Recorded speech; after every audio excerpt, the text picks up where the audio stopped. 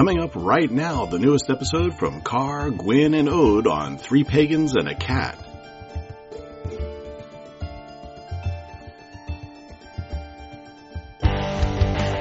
Hey folks, CJ Grimm here from Poking Dead Things. It's a hard job doing what we do, and it can get kind of gross. We know that you work hard too, so I'm here to tell you that at the end of a hard day, nothing beats a hot bath and a cold beer. So treat yourself right, head to Twisted Willow Soap Company, and indulge in a bath bomb with your favorite six-pack. Remember, the only girly thing about a bath bomb are the sounds you're gonna make in excitement. Twisted Willow Soap Company. Body, mind, soul. Souls and memories can do strange things during trance. Welcome to Trance Work, the 85th episode of Three Pagans and a Cat. Our opening today is courtesy of 19th century author Bram Stoker. You may call me Ode. You can call me Carr. I'm Ode's father. Merry meet. My name is Gwyn, Ode's mother. You're breaking our horror aesthetic. I know, we were totally doing Bram Stoker here. Come on. I know. We're really embracing the vampire aesthetic. Yeah, I decided not to do that. I decided not to go with the crowd. I'm social distancing, thank you. Oh my god. Oh, no, I was going to say though, I love that from Bram Stoker. Yeah. Start with our housekeeping. No new patrons. Okay, Nope. Excellent. We don't have to read any names. Nope, I don't have to screw up anybody's names. Yep. That's good. That's good. It's always good. And then I don't think we have any don't have any events coming up. No, but we do have a special guest next week that that's we should true. tell people about. Well, alright, so the next several episodes, we're going to have guests, basically. Mm-hmm. So next week, we're going to be talking with Lilith Dorsey. Yep. About her upcoming book. Right. The week after that, we're going to be talking to Weon Raven. Right, about food and magic. Mm-hmm. Then we're going to have a normal episode, and then we're going to have another interview, another guest on the podcast, and that's going to be Misha Magdalene. Yay! And I didn't realize I had scheduled these all so close together until after the fact. And so in the future, we will do these probably more once a month at most. But the next several episodes are going to be guest heavy. Right. But that's okay. It's kind of a new thing for us. Yeah. So it'll be fun. Yeah. Okay, so I think that's all the housekeeping. Sure. We don't have any events coming up. No, unless you count online events and where Carr and I we did a online Ostara with Jason Mankey and friends the other day, which you can find the link for that. We shared that in the group and on the page.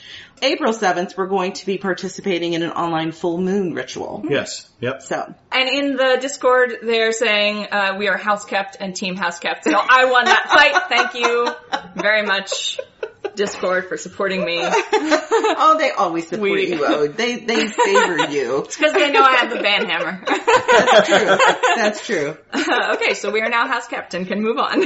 Oh, God. All right, so we're going to be talking about trance today. Yes, we are. Gwyn and I both have some experience working with trance. Mm-hmm. And Carr does not. Nope. And probably never will. Yes, per usual, Carr does not do this, but for different reasons. Different reasons. Yeah. It's not because I'm new to it. Right. It's because I have a huge drug background in my life, and I don't want to be where I'm not in control of myself ever again. And so because of that, I am not interested in trance. That's okay. Yep, and so that's valid. That's a valid perspective. Yeah. Exactly. I think people need to know that it is perfectly fine if you never want to engage in trance work in any part of your path. Right. That's absolutely fine. It's not like it's a thing not you a requirement have to do. It's not a prereq. Nope. Right, yep. Exactly. So, and by the way, Mirror Medith says Transylvania. Hell yeah. I didn't think of that pun, but it worked God, really that well. worded. That was good. Thank you, Myrmidith, for inventing puns that didn't occur to me. That's right. That's right. So I'd like to start by talking about my first experience with trance, which I've talked a little bit about in the past, I believe maybe a couple years ago, and that was attending a Tsar. And Azar is actually Ethiopian, we believe, in origin, possibly be Persian, but the word Zar means demon or spirit that inhabits a human being. So a possessing spirit. Yeah, it's a possessing spirit. Okay. And the Zar ritual is about basically exorcising that demon, okay. And the interesting thing is it's became very popular in the 19th, 20th centuries in Egypt, in urban areas of Egypt and other Islamic cities, and it is almost exclusively a women's event. And so women will get together, and it's a form of ecstatic dance, and they use this Zar ritual to enter into a trance state to exorcise their Zar or their spirit that they feel is possessing them. Anti-possession, I guess. Yeah. So you enter a trance to get rid of, but a lot of times trance is letting something in, correct? Although there are some who say that it could be either a demonic spirit, depending on your background, or it could be a positive spirit that is meant to assist you. So it could be that some women are trying to release these demons. I would have to do further study, but it's possible. Some may be not unlike in Voodoo, where they are taking on the spirit of like one of their deities. Ridden by the Loa. Right. It could be something similar to that. It's a very interesting experience. Do the men just live with their demons? Maybe. Or are they just roommates? Or is there a equivalent men's ritual to which you just were not exposed? That is very possible. There could be an equivalent men's ritual. Interestingly, it is the men who usually are there playing the instruments, the drum and things like that, and it's the women who are dancing and going into these ecstatic trance states. So they're sort of facilitating. Yes, the men are there facilitating. And while the event that I went to lasted maybe a couple of hours, it can last up to a week for the women who are participating in this event. So that's interesting. But I think it's maybe productive at this point early in the episode to define what a trance is. Oh, that's true. There are a lot of sort of, levels or stages of trance. But generally speaking, a trance is an altered state of consciousness in which you are awake, but to varying degrees not fully aware. You may be more suggestible. Yeah. It's often described as a state of passive attention, depending on the type of trance and induction you use. It's sometimes used to facilitate things like astral travel or lucid dreaming. It can be induced in a number of ways, including ecstatic rituals, mindful meditation. There are passive and active types of induction, as well as mental and physical types of induction. And induction is just a term to describe the process of entering a trance state. Right. You can be either self-induced or you can be induced by another person, usually a trained practitioner. There's also a relationship between trance states and what's called flow. That's a psychological term that you see used I first encountered it in game development, but you also see it described in sports and any kind of activity where you can get, quote, in the zone. Yeah, hyper-focus. Hyper-focus. That's called flow, and it's a state in which you are so attuned to the rhythm of the action you're performing that you lose awareness of external stimuli. So that would be like when I played foosball in college, and I would say to myself, be the ball. Yeah, basically. Yep. And it's not unlike, I remember in high school, I was friends with a lot of guys and girls on the track team and on the long distance running team. And they would get into this flow, into this that you're talking about, into this zone.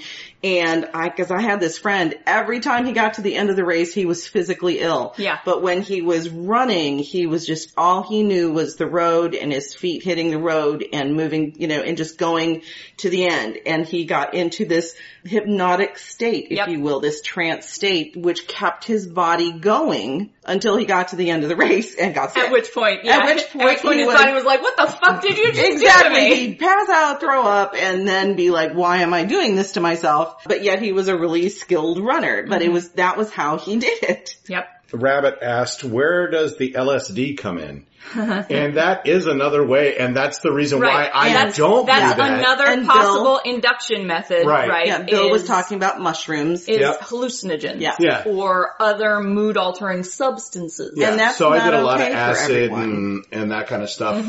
early in my life. And yes, in your troubled youth. In my troubled youth.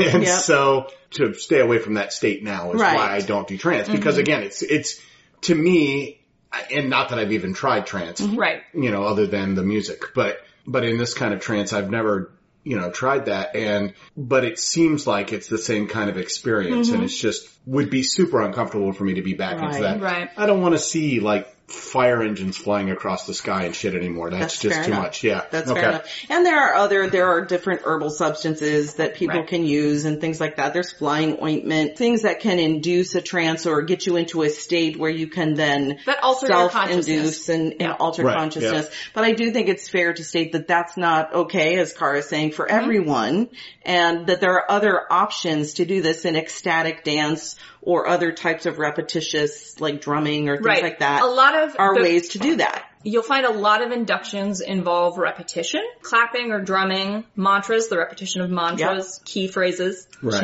chanting. Yeah. One that I find myself doing, even if I'm not doing it intentionally when I'm trying to induce, is that I'll rock back and forth in a very regular pattern, and that helps just sort of send me deeper into trance. Some people do find, so part of the objective of induction is to sort of bypass your rational mind. Right. So that you can enter the subliminal space of trance. Right. Where you do much less rational processing and much more receiving. That's, I think, why people find things like ecstatic dance or other ecstatic types of rituals productive, because they're physically exhausting. Exactly. Spinning? And that's what Mermy was just mentioning, spinning, and that's where the whirling dervishes come in. It's amazing to watch them. I've watched whirling dervishes in their meditative state, and they just, they're the spinners. Yeah.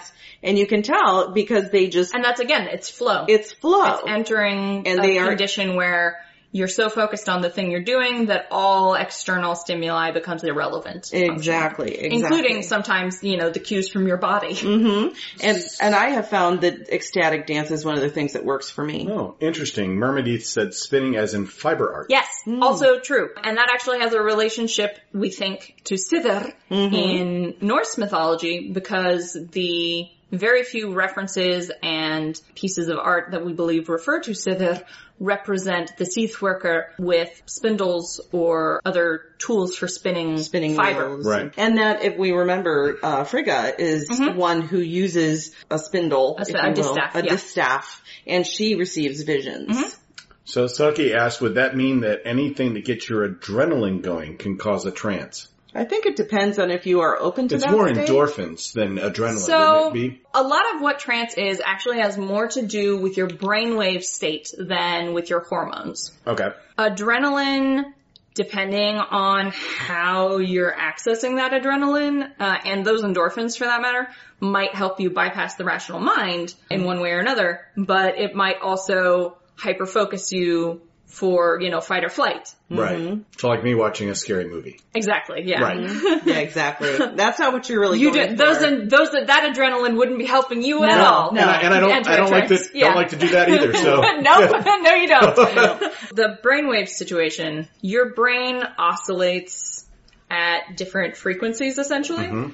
And when it's oscillating at higher frequencies, you have higher states of activity. Those brainwave states are in order of highest level of activity to lowest level of activity. They are gamma, beta, alpha, theta, and delta. Gamma states are hyper-focused, extremely aware, the ability to process multiple sets of stimuli simultaneously. We don't see that very often in daily life, but there are some Buddhist meditation practitioners who can induce gamma states intentionally. Beta is where most people's brains are most of the time. It's where all of our brains probably are right now, because that's alertness, conversation, active problem solving, anything like that. Anything that requires the active use of cognition is probably a beta state. Alpha is near sleep, so it's hypnagogia, but it's not actual sleep. And you sometimes see people slipping into alpha states when they're in highly creative activities. I definitely can see that. I've had some jobs where I've found myself drifting into almost a trance-like state because I'm doing a repetitive type of activity in that job. So I think that is one way that people can also find meditation is through that kind of thing, wouldn't you say? Sure, yeah. Then below alpha, we have theta. That's where most dreaming takes place. Right. Some dreaming actually takes place in alpha state and some takes place in theta state. Theta dreams are more abstract and detached from normal reality, they think, than alpha state dreams. And then delta is deep dreamless sleep, which is the state at which your brain and your body actually start healing itself. Right. So for useful trance, what you're usually aiming for is to get out of a beta state where you are normally and into either an alpha state, which is sort of a low to moderate trance, or a theta state, which is a moderate to high trance. Does that make sense? Yeah, absolutely. And I think people who are experiencing being ridden, if you will, by the Loa are probably in that high trance state because they report not being consciously aware.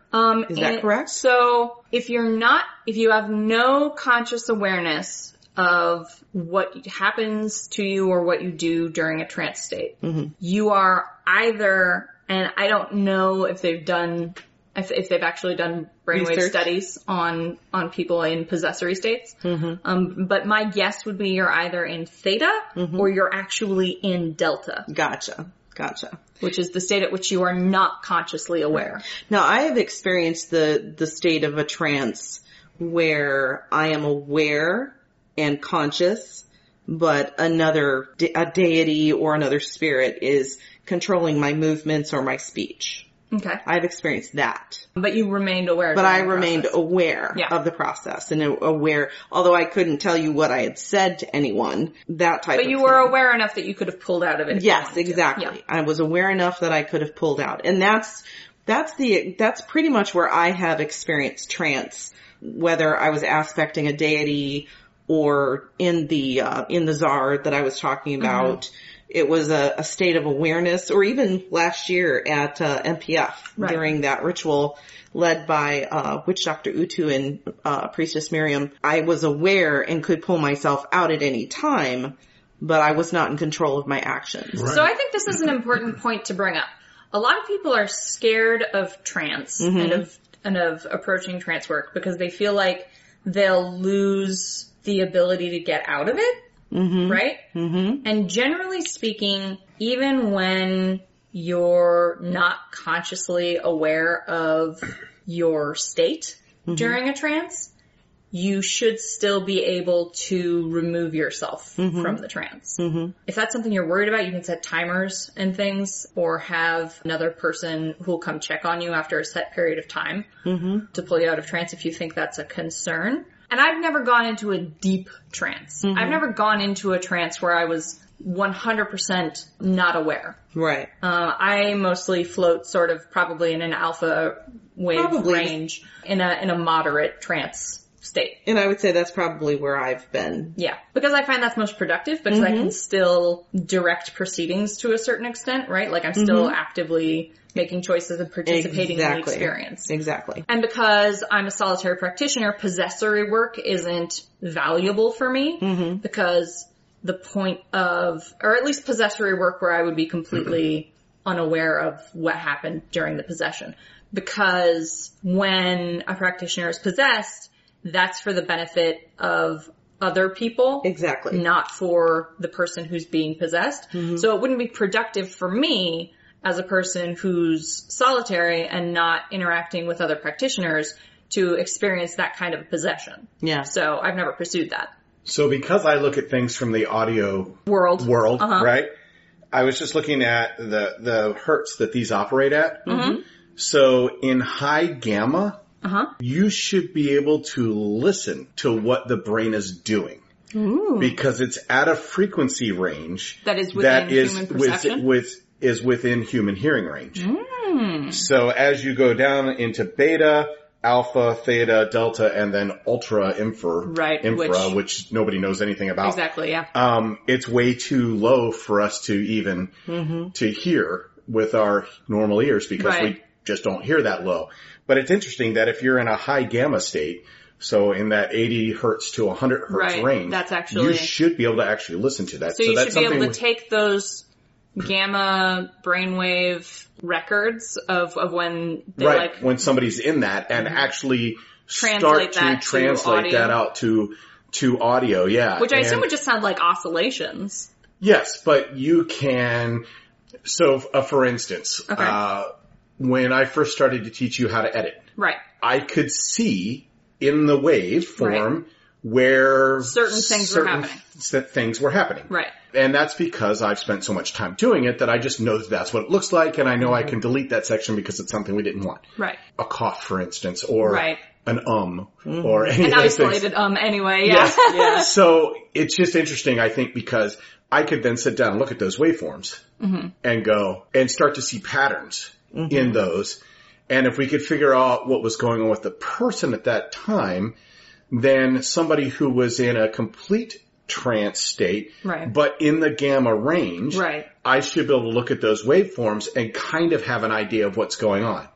If you had like a record of... Correct. Of somebody who could tell you... Who would say like, right now I'm thinking about blah. Exactly. And that's what this looks like in brainwave. Correct. Interesting. Yeah. Somebody should do science on that. Yeah, someone should. Yeah. Sounds like they're going to need a Buddhist monk. Right. They're going to need an audio engineer, and they're going to need a brainwave scientist to all collaborate. Exactly. Yep. And actually, I would think even down to probably theta, you can still see those waveforms. Bill said, now we can just wing it. I don't think we're equipped to do hardcore science here. No, probably not. I don't know how to record somebody's brainwaves for one thing. I don't have any of the equipment for that. Right. I mean, they make equipment for that, but I don't have any of it. It's expensive. Yeah, I would think so. Join our Tiger Allure driver with the music of Aqua Girl. Aqua Girl is an indie pop musician with a very chill, listenable synth tone married to lyrics that are by turns hopeful and honest. All of Aqua Girl's tracks have their charms, but Ode suggests, I Think I'm a Part of You, an encouraging piece about reconnecting with parts of yourself. You can find Aqua Girl at aqua-girl.bandcamp.com. I think I'm part of you. I think we lost touch somewhere along the line, and I really want to come back and spend some time with you. Open my mind to you.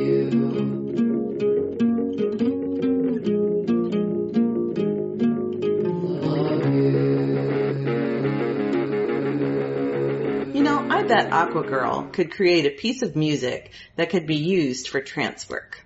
Like, just the music part. Oh, yeah. Okay, so... that somebody could listen to and... Yeah, definitely. Take themselves into a trance state. And that's maybe a good time to talk about inductions. Mm-hmm. You do trance work pretty regularly. What are your induction methods? How do you enter a trance?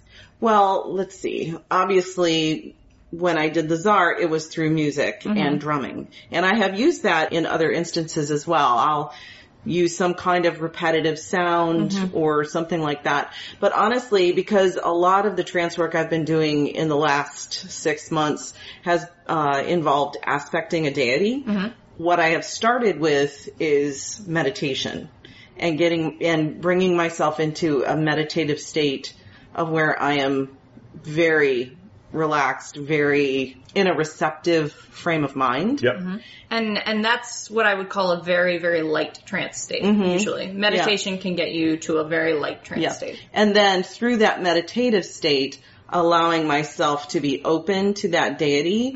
Like, for instance, this, when I was participating in a ritual in December, I was going to be aspecting the Kalyach. Okay. And I didn't even know who the Kalyach was. So I did like a week of research learning about her, who she was in the Celtic mythology, things like that. And then I went to Brigid and said, hey, can you set up an intro? An intro here. And then I went into a light trance through meditation, and I invoked the Kalyach and invited her to come and speak with me. And it was one of those experiences where I could feel her immediately coming into me, and I just started speaking words in what I later learned was a Scottish accent, but I didn't know what that was, what I was doing at the time necessarily. So I just pulled out my phone because I was still aware and started recording. Mm-hmm. Aware, I was in a light trance state, but the more I allowed her to speak, the deeper it became. Does that make sense? Mm-hmm. And that has been my experience with other trance states as well. So most of your trance experience has been possessory. Yes, most of with the exception of the Tsar, because that was more of like what you would experience the runner experience, just flow. That repetitive flow until you're just in that zone. Yeah. And I would say the similar thing happened to me when I was dancing at that ritual that Utu Witch Doctor and Priestess Miriam led. It was the rhythm, the dancing, and eventually I got into that flow and I was no longer dancing. There was a spirit dancing through me, but it was still a very light as far as, I could pull myself out. Right. But I would say when working with a deity in a possessory kind of trance, the more I release myself, the more I allow that deity to speak, the deeper I go and the more that spirit comes to the front. Okay, that's what I've experienced. Megara17 asked, can you trance if you have ADD and don't seem to have hyper-focusing as part of it? I don't have ADD, so this is difficult for me to answer. I would say yes, probably. It's just, you're just going to have to find hacks, basically. Mm-hmm. So a lot of the induction methods and all trance is based on induction. Mm-hmm. A lot of the induction methods you'll encounter will be based around focusing on a single thing for a long period of time. Mm-hmm. And that's going to be, as I understand it, difficult if you have ADD or ADHD. There are some induction methods that are focused around breaking patterns, which might be more productive for you. You often see those done with another person, so another person induces you. The standard one that you see a lot of pop hypnotists using is the broken handshake. So, because a handshake is an ingrained social repetitive action that, at least in the Western world, we are trained to undertake in a specific way and that we expect at a certain level of acquaintance. The hypnotist offers a handshake to the person who's going to be induced and then halfway through breaks the handshake unexpectedly with no explanation. And because this breaks your brain pattern of now it is handshake time, you are induced into a very light, low-level trance as your brain sort of cycles around this broken pattern because it can't find a resolution. Interesting. Mm. So that won't work anytime soon because you can't shake somebody's hand. Not during social distancing, no. But Myrmidith did have a couple of ideas. Mm-hmm. Myrmidith also has ADHD and said that things like hand washing, dancing, physical movement, something for your brain to focus on. Mm-hmm. Okay. It would help with that. I would be careful with something like hand washing because you can actually, over long periods of time, actually hurt your hands washing them repetitively. Drumming might be good. Right. Or doing a shaker, just some kind of a repetitive motion. The rocking back and forth that I do, I think is used. So a lot of the things that are stims for people who are on the autism spectrum and I believe people with ADD and ADHD also do some stimming. At least some of them do. So stims can be very useful for inducing light trance state. I would suggest if you have a hard time focusing on something and if things like repetitive tasks aren't helping you enter a trance state, if that's too much focus for you, try repetition breaking, essentially. So start a repetitive pattern, especially something that's already ingrained in your head as something you do regularly and will always do, and then intentionally break that pattern. Gotcha. Isn't there something, I know for meditation, I'm trying to remember the word, is it by a beat that you can put that is... Oh, binaural. Binaural, thank you. Binaural. That's what I was saying. I don't know what the word is. Binaural audio is, and you often see this described as binaural beats. I hesitate to call it music. It's sounds made at specific frequencies that play in your right and left ears and in alternating patterns. I know that there's some meditative music that includes that. I actually have some for when I was doing guided meditation. Right. And I would use those in those. You'll find them in a lot of guided meditations. To help bring into a relaxed meditative state. You could literally just on YouTube type into the search bar binaural trance beats and that would get you thousands of results. Yeah. So that, but what I'm saying, raw binaural beats. Right. And what I'm saying is that is an option. Yeah. Potentially. Yeah. Depending on your tolerance for that sort of thing. Cause some people actually do find them like unpleasant to listen to.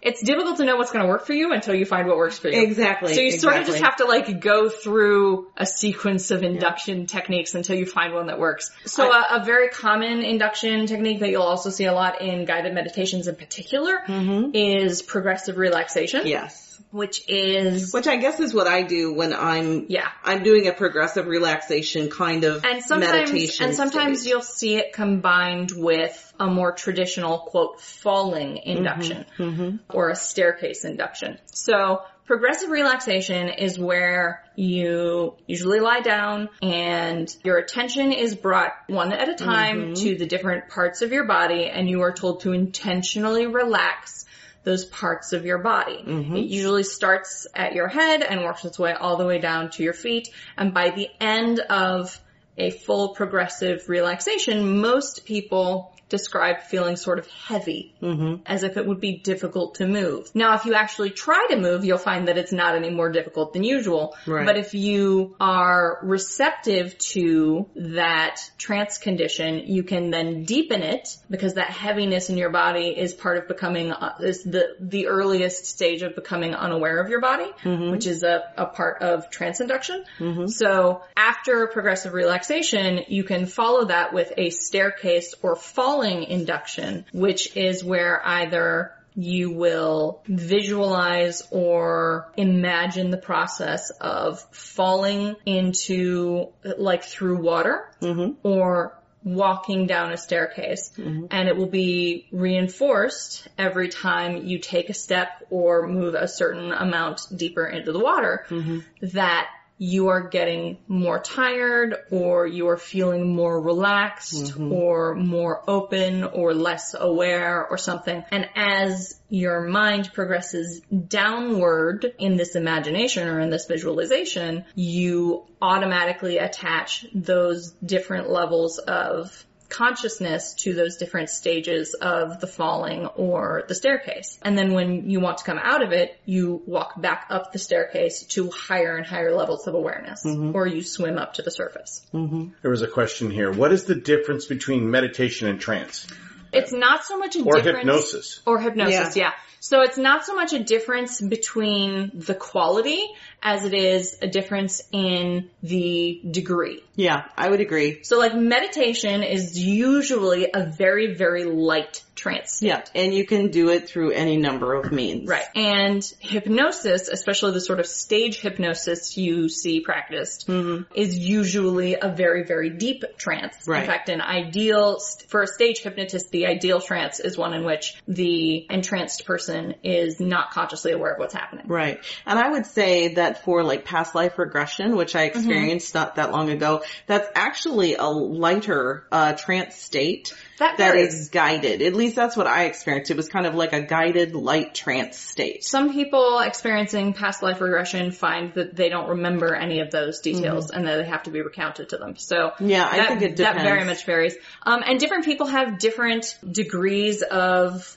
susceptibility, as it were, to trance. True. And science has found that a lot of that has to do with your willingness to enter a trance state. So if you're resistant to the idea of entering a trance, you are less likely to enter a trance than someone who's willing to enter a trance. And that could be why I've never had a full trance state, because I think there's probably some part of me that always wants to retain some awareness. Not that long ago, when I was in California, I actually participated in a ritual where I did have a very small amount of mushrooms potion that was passed around. You didn't tell us this. No, I didn't tell you this. I'm telling you this now. But for me, because of the way it was prepared, it did more of a relaxation and kind of I guess you could say we felt a little bit high, but not to the point of like... So sort of like inebriation. Yeah, it was more like inebriation. It was more like having a good couple of glasses of wine. But so that was an interesting experience. But I did notice it took me a lot longer to ground after that experience because I had a deeper trance experience in that situation with a number of different deities. I would say it's entirely possible that another reason you had a hard time grounding is that you still had a system-altering substance in your system. That's true. That's very true. Okay, so I have something for this. Okay. Do you all know what solfeggio frequencies are? I do not. Okay, so these were actually brought about by Guido de Arezzo in like the late 900s, early 1000s. And it's what we know today as do, re, mi, fa, sol, la, ti, do, right? Yeah. Yep. But there's actually frequencies that go along with those. I didn't know that. And those frequencies were used as healing frequencies. And also trance frequencies because that's how they would get people into this healing. Interesting. So here are the frequencies in case anybody wants to play around with them. 396 hertz is for liberating guilt and fear. 417 hertz is undoing situations and facilitating change. 528 hertz is transformation and miracles, including DNA repair. 639 is for connecting and relationships. 741 is for expressions and solutions. And 852 is for returning to spiritual order. So that's all in hertz. So it's all very low. You can hear all of it. It's all in the hearing range. Right. But it's that sort of really low, like maybe vibrates your eyeballs. Well, human speaking range. So my voice is probably between 800 and 900 hertz. Your all's is going to be in the 1.2 to 1.5. They're higher in tone. That's in the human speech range. So that would be the returning to spiritual order. Selkie points out that a cat's purr actually helps heal. It does. It actually promotes bone growth. And it also brings down blood pressure. Yeah. They've done studies on that. Yeah. This is why you sometimes see cats in hospital wards. Unless your car, and then his blood pressure rises. Yeah, and my bones fall apart. So anyway, I just thought that was interesting. I have a very old friend of mine who actually has an album called Whole Tones, and it's based on that. It's just super interesting that they used that even going back as far as the 900s, and this was a Benedictine monk who wrote about it, but my guess is it's older than that. Probably. Because that's what most of the monks wrote about was stuff that they heard from oral stories they then wrote down and changed. True, although they did sometimes just have ecstatic visions of their own. Yep, exactly. That revealed things to them. Yep. I do think that's important to note that even part of that even is because, in various parts of Christianity, there were legitimate experiences, ecstatic states. They did all of these things, and I think that was especially true for the monks, and the nuns, because they were living apart from society and they were engaging in really different lifestyles. Correct. Yeah. This is Phoenix LaFay, the author of What Is Remembered Lives, and you are listening to Three Pagans and a Cat. So your experience has been mostly possessory. Yes. My trance experience has been, I guess, what you would describe as mostly lucid dreaming or astral travel. That's interesting. Like I said, I do very little possessory stuff because I'm solitary, so it wouldn't be super productive for me to do full possessions and things like that. I wouldn't get anything out of it. The possessing spirit might get something out of it, but... Well, and that's for me, this has actually been a new experience for me in these last 6 months or so, because I have always been a solitary. All of my time as a pagan and as a witch, I'm going to be obviously now more solitary than I was. Don't know that I'm going to have these types of possessory experiences in the future, but it has been an interesting experience. Right. And it's helped me connect, honestly, a little bit more deeply in meditation with the gods who I work with. Yeah. Can you do trance without the possessory experience? Yeah.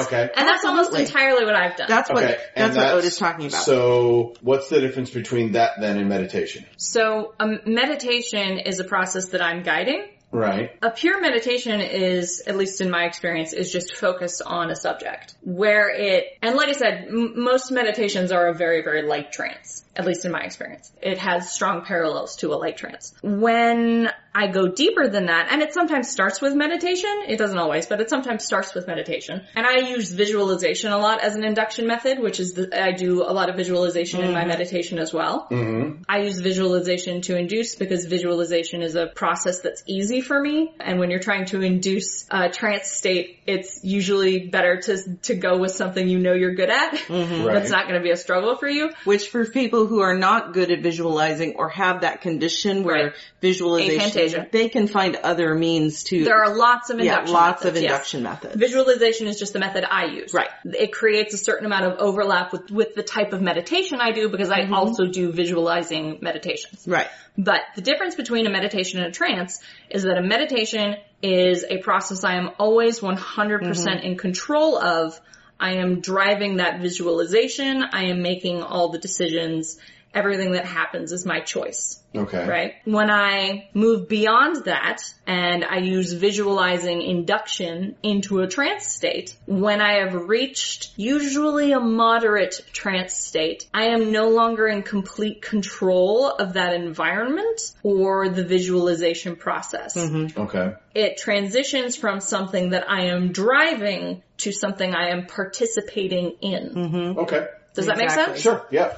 And it's a subtle change. Yeah. It can be a very subtle. Sometimes it's a little more pronounced, but it can be a subtle change, I find. Do you always start with meditation and then go into trance? I don't always. I do often, especially if I have a specific objective for the trance state, which I usually do. Alright, so I have these recurring dreams that are not about things happening so much as they are about consistent spaces. 3 or 4 of them, and I've been having them for over a decade, probably. They're landscapes, essentially, that I've become very familiar with by dreaming in them regularly. Okay. And frequently, I find myself lucid dreaming in these particular environments. Even though lucid dreaming isn't something I really actively pursue, I find that I do sort of naturally lucid dream in these environments. In these dream environments. Right.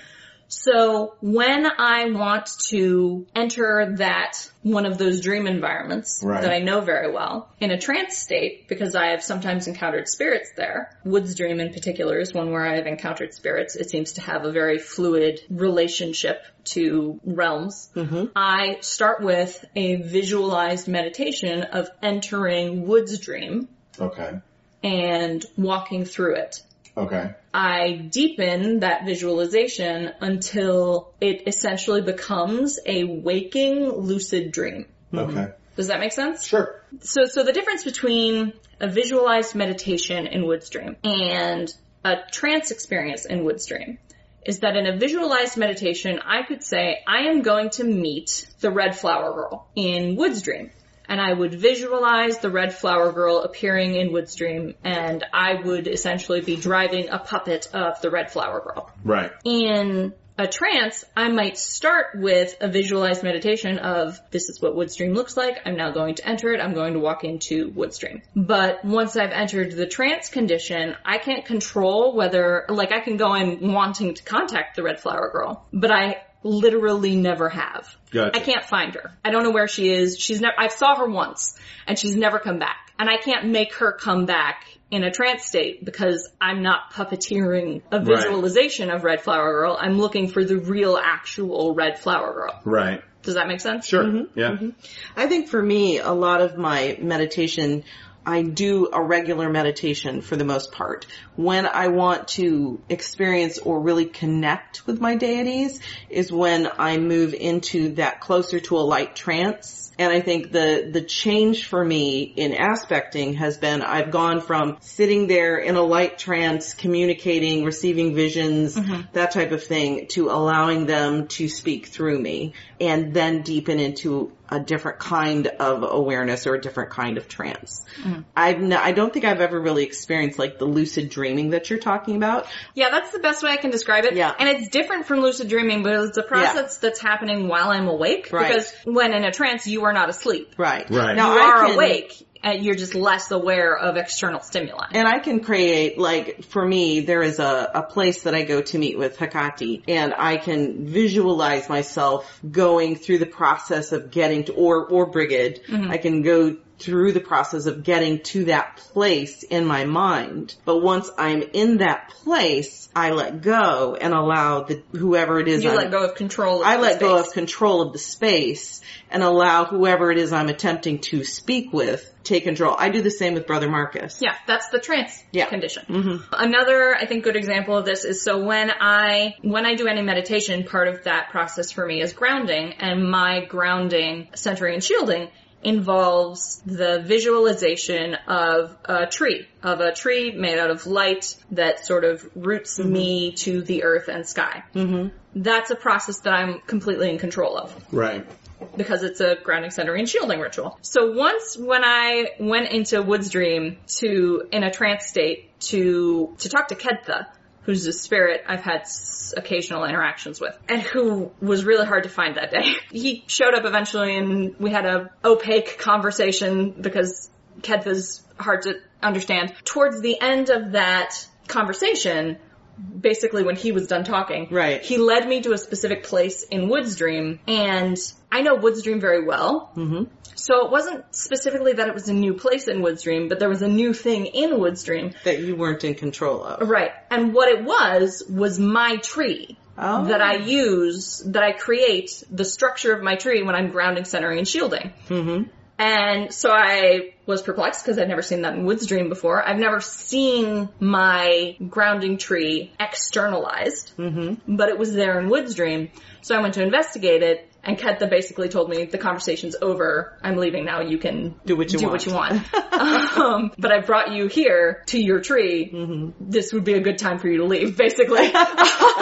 So I went through the process of closing my grounding tree, which I usually do after a meditation, and that broke the trance. Interesting. So it was a really interesting sort of new relationship for me to discover between the stuff that I control, the visualization process of creating that tree, which I had thought of up to that point as not really creating anything, but of being sort of an abstraction of the process of grounding, centering, and shielding, right? To perceiving that grounding tree as a physical thing or a spiritual thing in this spiritual space. Right. Right. Over which I still had control because it was still mine. It was a thing I had created. But it was interesting to experience it as existing outside of me. Mm-hmm. Right. Right.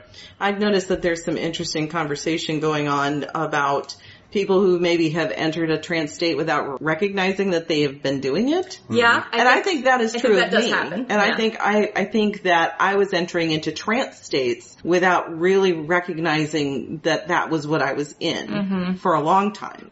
I was just thinking it was just a deeper meditation when it was actually a trance state. And I think a lot of that is because there's not like a clearly defined boundary between meditation and trance. And there's not necessarily a clearly defined boundary between trance and hypnosis. They're sort of all on a spectrum together, and they sort of gradiate into each other. I think you did put a clearly defined boundary on it. And I'll tell you about that right after I tell you about our Tiger Arderin, who is offering intuitive readings and divination with over a decade of experience working with spirit, tarot, runes, and tea leaves. Make an appointment for a reading with Arderin on Facebook at Arderin's Auguries, or find them at Instagram.com/Arderin's Auguries. So here's my clearly defined definition, and I think this makes a ton of sense. Okay. So meditation, you're in control of. Okay. Trance, nobody real, as in like physical being, is in control of. Hypnosis, somebody else is in control of it. Okay, yeah. So the only thing that I would say complicates those definitions, which are very good, is self-hypnosis, but I think self-hypnosis is probably more like trance. Or like that in between meditation and trance probably is self-hypnosis. There's an overlap there probably. I think so too, because I know that when I was, especially 20 years ago, when I was learning to meditate, I think I hypnotized myself a lot, not realizing that was what I was doing. And once I was like, oh, okay, I'm actually in a deeper state than I intended to go. Right. Let's explore this. And I think that happens to a lot of people, and that they are experiencing a light trance state, which is why I would say, as a solitary, you can experience a trance state. I know I have been, to interact with your deities, and you have been, to interact with your deities and spirits. It's actually interact more with spirits through trance than deities, I think. Yes, exactly. And I think when it becomes an aspecting, as you mentioned before, where that spirit overtakes you and starts interacting, it is for the benefit of others. So it would not naturally happen. So it might naturally happen. That's true. If you're not taking proper care. Right, yeah. Because there are some spirits and deities who want to do things. That's true. Right? And if you give them permission to do those things, they're going to do them. That is very true.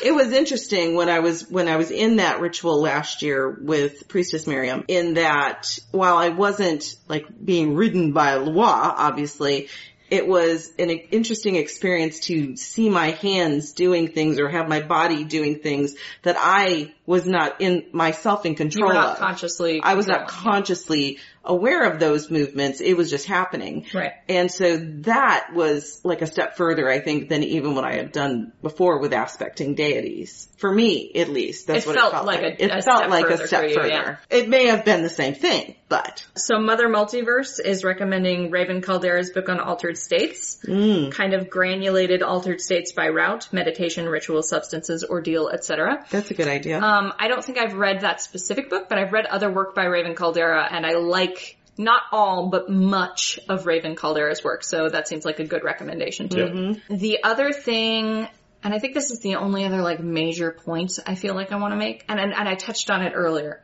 is even if it feels like you're out of control of your body or of your experience, you're not actually. No. Like, you were feeling like someone else was dancing through you, but if you had decided to stop dancing, you could have. Oh yeah, I know that. When you enter, like when you do progressive relaxation, your body feels very heavy and like you couldn't move it. But if you just start moving your fingers, you will find that you can like move. It's nothing's actually preventing you from doing so. Yeah. It's a very important sort of tenet of hypnosis and trance work in general. You can pull yourself out. That you can pull yourself out and that you are ultimately in control of this experience. And I will say, for anybody who is freaked out or is like, ooh, from how I described that, I actually found it really fascinating and kind of fun, because I was like, how is it that I am doing this thing and not actually doing? Right. But you were actually doing. But I was actually doing, you know. It was how I was perceiving it. Yeah. You perceived it as something outside of your control, but ultimately it was within your control. Yes, exactly. I have routines for leaving a trance, but if something happens around me that sharply draws my attention, I am able to leave a trance without going through those routines, right? Like, if I set an alarm on my phone to go off in 2 hours and I haven't left the trance in 2 hours, when my phone goes off, I will wake up out of trance automatically. Like, I'll need to do some grounding afterwards because I'll probably have a sort of like spiritual shock going on, but you can do it. Exactly. Well, and if you'll remember in December after I had that experience, it took me several hours to ground. And in fact, you were telling me I hadn't grounded enough. And you were very spacey. I was very spacey. But I think Mother Multiverse is making a really good point here. Yes. Mother Multiverse says, I think comfort is pretty key to entering that state for most people. And that's true. Agreed. If you're nervous about entering a trance, probably not going to have much success doing it. And that goes back to the thing that they've discovered with hypnotists, especially with stage hypnotists. If you are resistant. If you're resistant, you're not going to enter a trance, or you're going to enter an incomplete trance. Illuminated Darkness said, where do out-of-body experiences fall into this? So, out-of-body experiences are definitely an altered state of consciousness. They have some relationship to trance, but it's not clear what. So the most sensationalized versions are the near-death experience OBDs, where people describe sort of floating over their body, like in the hospital, seeing doctors working on them, or after an accident or things like that. But some people do experience out-of-body experiences, like when they're on the edge of sleep, either just about to wake up or just about to fall asleep. I think that's basically what Illuminated Darkness is referring to. It's not clear, but they do say as a teenager I felt like I was flying outside my body. And out-of-body experience Selkie asks, can you do out of body by accident? I've done it when I was taking a walk once. You can, yes. Yes. So this is a delicate topic maybe, that we need to approach carefully. Some out of body experiences, like when you're about to fall asleep, and probably also near death experiences, although I don't have any practical experience with that. Those are probably essentially hypnagogic experiences where your brain is starting to sort of ratchet down to alpha, and you're sort of in between the beta and alpha wavelength states, and there's like a confusion or something. And I think that's functionally unintentional, low-key astral projection. I think so too. But it can also, especially if it happens a lot or while you're out sort of walking around, be a sign of derealization or depersonalization, which are mild to moderate depending on the extent of your experience, dissociative conditions, essentially, dissociative states. So I had a lot of those experiences as a teenager as well. Partly that's because I'm bipolar, and so my brain was doing weird things, and part of that was I had, especially when I was depressed, had a lot of dissociation where I felt like either my body wasn't real or I wasn't attached to it or the world around me wasn't real. And sometimes that can be both a psychological condition and a spiritual condition. So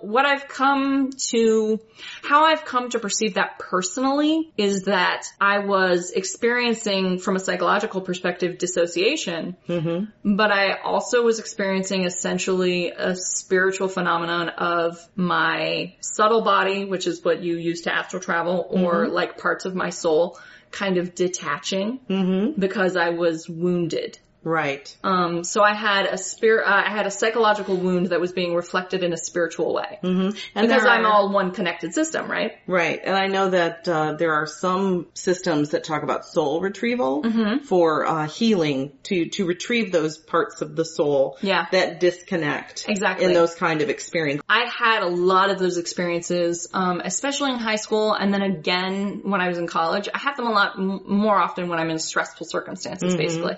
But yeah, it's soul loss or soul damage, I think, that can be repaired or retrieved. That's also going to involve some psychological healing. So I think it's both of those things essentially. Yeah. Phil is talking about that he's done some astral projection and tethering himself as he's astral projecting. Yes. I don't know that I've ever done a lot of astral projecting. I've done a little bit.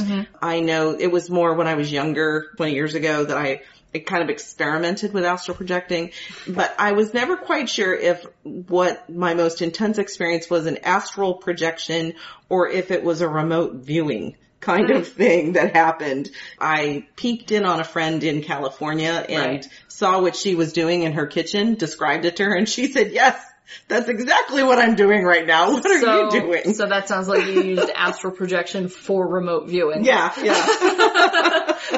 Yeah, Rabbit says, my experience with dissociation is exactly why I never wanted to do trance work. That actually is, that was a complicated issue for me when I started doing trance work, because I knew I had a history of dissociation and dissociative experiences. Ultimately, I've personally found it, I don't want to say empowering necessarily, but productive. I found it productive. It's given me a new framework for understanding those experiences, so I don't feel as victimized by them.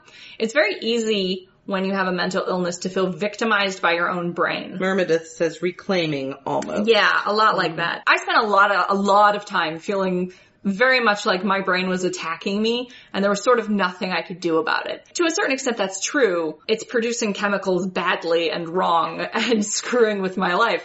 But using trance frameworks, even though it certainly recalls experiences of dissociation, using trance frameworks intentionally when you were in exactly when I'm in control of it, it has given me control over those experiences. And so when I am dissociative, I know what's happening, and I have better tools for regrounding myself. Even if it's a purely psychological dissociation or it's a soul damage and I can't fix it right then, I know enough now from a spiritual perspective to put a Band-Aid on it until I can get some first aid. Right, exactly. Gotcha. That's not right for everyone, but that's been right for me. Right. Mm-hmm. Bill makes a really interesting comment that he uses, I believe he's saying he uses astral projection when working on wards for protection or fixing wards for protection.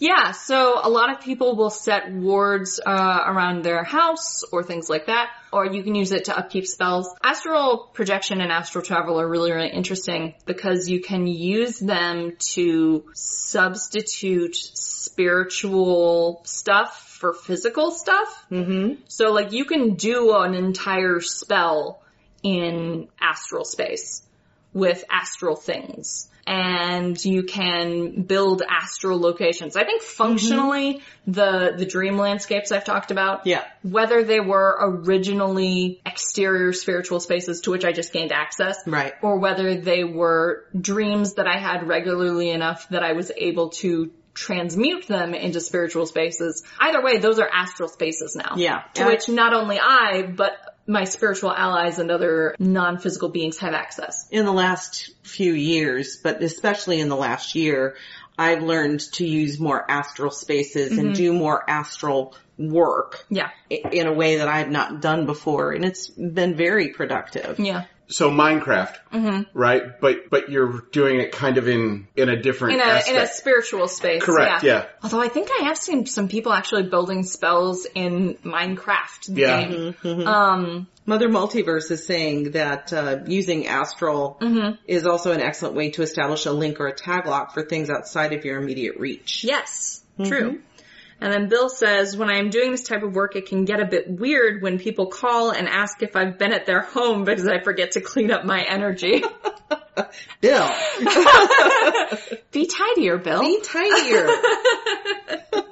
So I think that's all that I really wanted to talk about for trance. Do you have anything you wanted to talk about for trance work? I don't think so, other than the experiences that I've described. Right. I think it's really individual for how people are going to work with trance, or if they're going to do it at all.